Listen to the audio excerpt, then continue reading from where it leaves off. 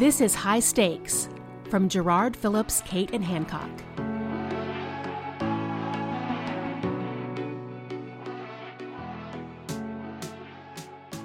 Welcome to High Stakes. I'm David Schifrin.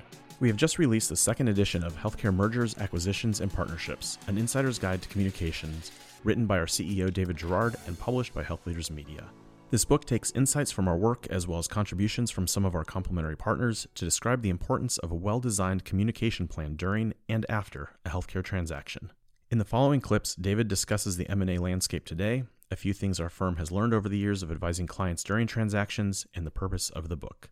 You can download the first chapter for free at gerardinc.com/mergers-and-acquisitions. There you'll also find a link to buy the book from Health Leaders. Again, that's Gerard Inc., GERRARDINC.com/mergers-and-acquisitions.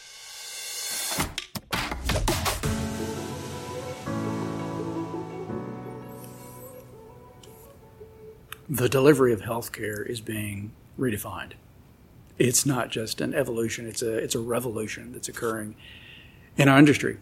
One of the significant tools that is now used by healthcare leaders to redefine healthcare is the use of mergers and acquisitions and transactions of a variety of shapes and sizes to redefine their own organizations to provide the care that is needed today, but in anticipation of the care that's needed tomorrow. These are not small events. They're significant events, and in some cases, healthcare leaders are betting the company, if you will, on what the future will look like and who they need to be. These transactions are mission critical. They're strategic in nature, and no longer nice to haves, but must haves to survive and fulfill their missions in the world to come. Now, hospital transactions are getting a lot more scrutiny than they have in the past. And that's a good thing. What it means is if you're leading a hospital transaction, you have to have a story to tell about it. You have to have your case that you can defend about why this is the right thing to do, what's important behind it, what'll happen and won't happen as a result. You have to think about the public. You have to think about your stakeholders, your physicians and your nurses and the labor unions and the regulators and the payers. They're all audiences, and you have to reach those audiences with your story. And if not, a story will be told that you're not going to like. It's never been more important for hospital leaders and healthcare leaders to appreciate the art of change that is required to get these deals done and to make them successful, engaging the people that matter, delivering the messages that are compelling, and driving the organization through what may be its most significant era. So in the book, you'll find that we approach mergers and acquisitions and transactions like a political campaign.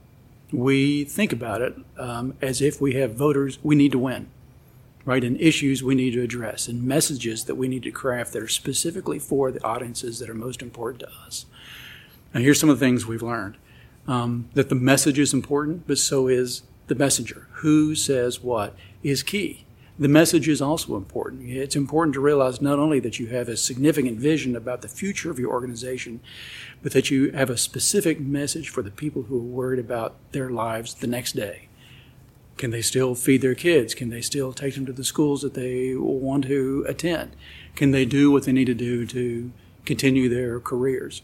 People will think about themselves, then they'll think about the organization, and then the community that they serve. And you have to address all of those at the right time, in the right way, through the right vehicles.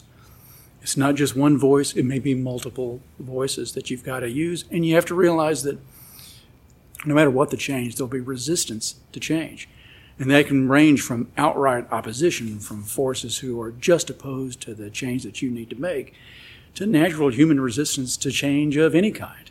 To move people from where they are to where they need to be is work.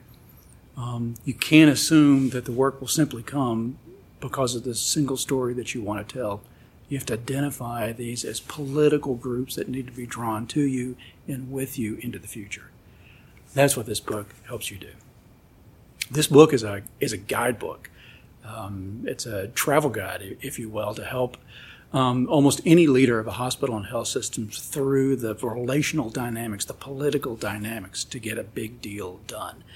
There are a lot of great advisors out there who will help you through the math, through the dollars, through the regulatory process, through the legal maneuverings that are required to get something like that done, and their work is important. But what we find missing so often is the human element, right, that drives an organization forward and compels people to accept the change that has to happen for your organization to continue to prosper. This is a guidebook to help you understand that all the way through, from the very beginning of your thinking about the transaction to come, how to get through it, and what life will be like on the other side.